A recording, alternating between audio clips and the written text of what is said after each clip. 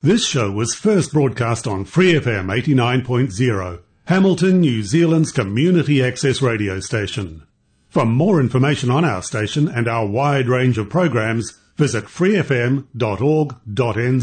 Max Christoffersen, good morning. Good morning, Mr. Bunting. Welcome back to the show, and I'm sorry we couldn't talk last week because there was a whole bunch of technical stuff going on, but it's a beautiful day here in Hamilton, absolutely lovely, lovely day. Online voting is generating a bit of talk at the moment. I've been following some of the discussions about it, Mark, and I think one of the things that comes out of this one is what's in it for the voters. And I hand that one over to you at the moment and just say, look, Councillor Bunting, this may or may not impact on future voting because there seems to be some dispute and debate about it. But give me the insider's view. What are councillors thinking about online voting? Well, let me put a waiver here first of all and say, look, I'm doing the show as Mark Bunting, sort of individual ratepayer of Hamilton. And I do happen to be a city councillor, so I'm not speaking as a city councillor or representing the city council in any view.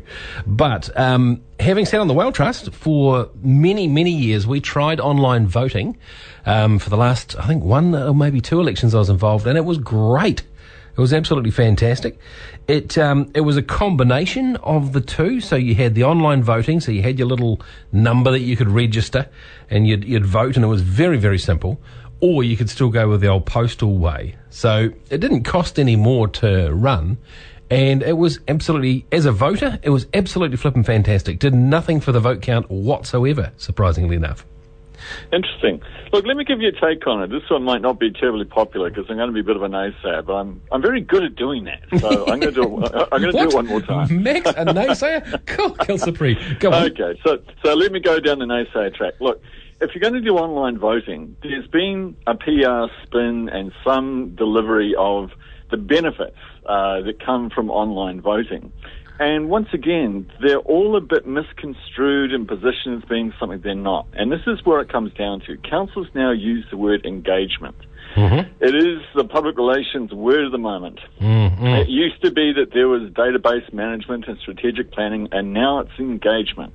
Now, the point I want to make here is that people don't engage with councils when they vote. They engage with councils when they know councils give a damn. And you could get a high voter turnout and a postal vote if voters actually believed that councils had their best interests at heart. But I think what we're all seeing now, particularly through the 10-year plans and also the general angst across the country with councils, Auckland has it, Levin has it, it's everywhere, is that people feel that councils have got out of touch with them, that they no longer listen, that councils are driving their own agendas and ratepayers are simply the bank that funds these agendas. So when I hear communications managers at councils talk about how they wish to engage with the community through online voting, I say crock, C-R-O-C-K, because it doesn't matter how you vote. It matters how you actually deal with the ratepayer body. And that means that voting really comes whether it's online or whether it's in paper.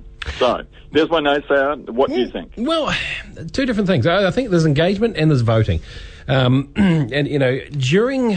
During the frustration of any election is we get about 30% of people vote, 100% of people seem to moan, which is one of my biggest bugbears with our electoral system. I'll do anything at all. Look, I'll let people come in and stamp their foot on the ground on the right square if it means that they can vote, because it just seems to me that what we've got at the moment is archaic and it's too hard to vote. So what happens is you get your papers and there's all the, the little, what do you call it, the bollocks booklets, if you like, with, all the spin and all the, the wonderful promises made by all the candidates, in there, including James Cassin's Google Maori and all sorts of stuff. And you lose it. You just put it under your brochures for your warehouse and your Mitre 10s and it just disappears. Then, but this is the tough bit, Max, then, you might tick it out and you might be diligent and that sort of stuff. Then you got to find a post box. When did you last post anything?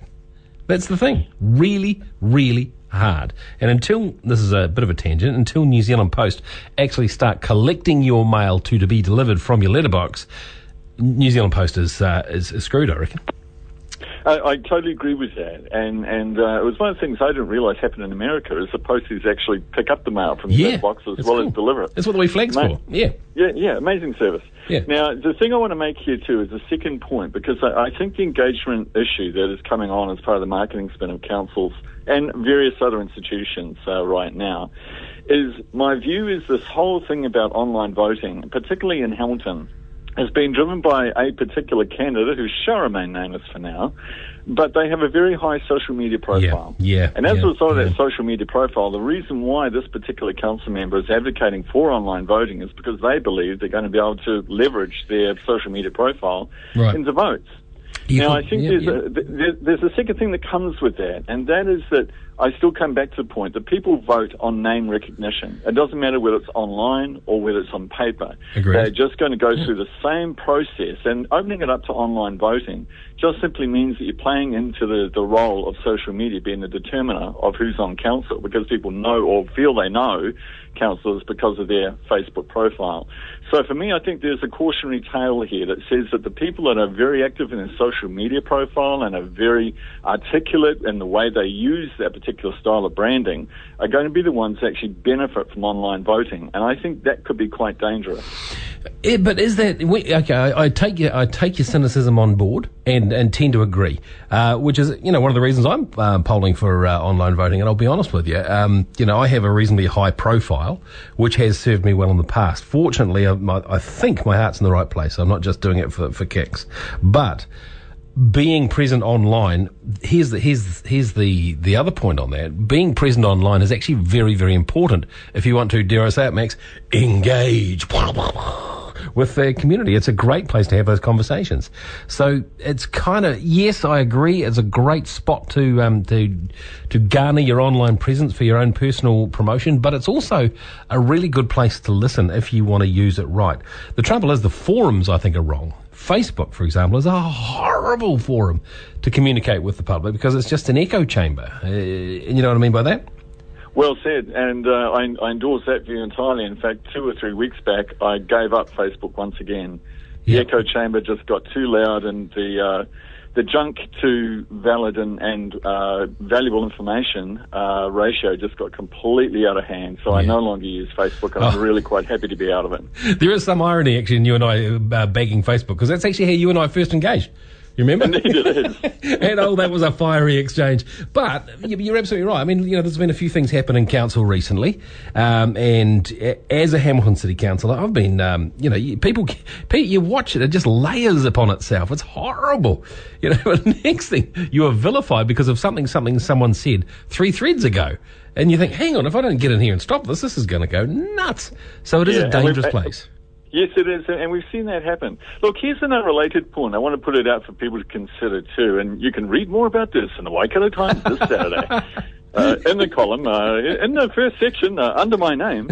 And what I'm raising is a particular, very quick question on that issue is, how many terms is enough for council? Yeah, good point. Now, I want to put that out as a formal question, as it were, because what we're also seeing now is councillors who are going for their 4th term, I think, for some of them, and maybe even 5th for some of them. And I'm looking at it now and thinking, you know what? I really want to see a range of different people, different voices, and I'm kind of tired of hearing the same voices saying many of the same things, not the least of which is, and Councillor Bunting, you're excluded from this, and I think this is actually a key point, that what we're seeing is some of the councillors that were involved in the previous administration blaming the previous administration for the problems the city now faces. They're now presenting themselves as a solution for those particular problems, and the new councillors, yourself and Jeff and others, must be looking around and thinking, well, you guys made these decisions. You've been here for years. How on earth did you make these decisions and now think you're going to fix the problems you created? Yeah, and so, again, I've got to watch my conflict, but I'm not inclined to disagree with you. Although, having said that, now there's a 10-year plan in place. It's on us. Now it's on us. Now it's all but rubber stamped. It's on this council now, because the decisions that we've made as a group are what we've decided the direction of the city should be. Now it's on us. There's no blaming the previous council now. Done it all. That's time has passed. Well, I think in part there is an out clause, and part of that out clause, I think, is that the money means you can do or not do whatever council is going to do for the city. Yeah. Now, you've been hamstrung by that, but I come back to the question that maybe question of the day is, how many terms is enough before you start seeing career politicians just basically being career politicians? I would like to see, for example, more membership from people from Norton, from Frankton, from all sorts of walks of life of the city that often don't get there. And if you look at what happens both at regional council and city council, Ross Rewington is there, Bob Simcock is there, various names turn up, and they always keep turning up. And I really like to see them all removed, because they've had their time and they need to move on. And that, to me, is one of the things that Hamilton has been constrained by, is the same voices saying the same thing. You know what, Max? I think we should make this an entire piece next week, actually. Let's do that. And I'm presuming from your subtle hints that there may just be a column on this coming up in the Waikato Times. Now, would I promote my column on this radio station, Mark? No, it's just this weekend's column, this Sunday's column is 21 questions. 21 Hamilton questions, and Fantastic. One of them is, how many terms is enough? So that's all it's about. But, yeah, I'm happy to discuss that one further. And I'd be really interested to see if we can use Facebook for Free FM and get some comments about that in terms of how many terms is enough. Are we just simply creating a platform for career politicians who couldn't get a job outside of council work? Max and Christoffersen, that, to me, is a big one. We will look forward to carrying on this conversation next week. It's always a pleasure.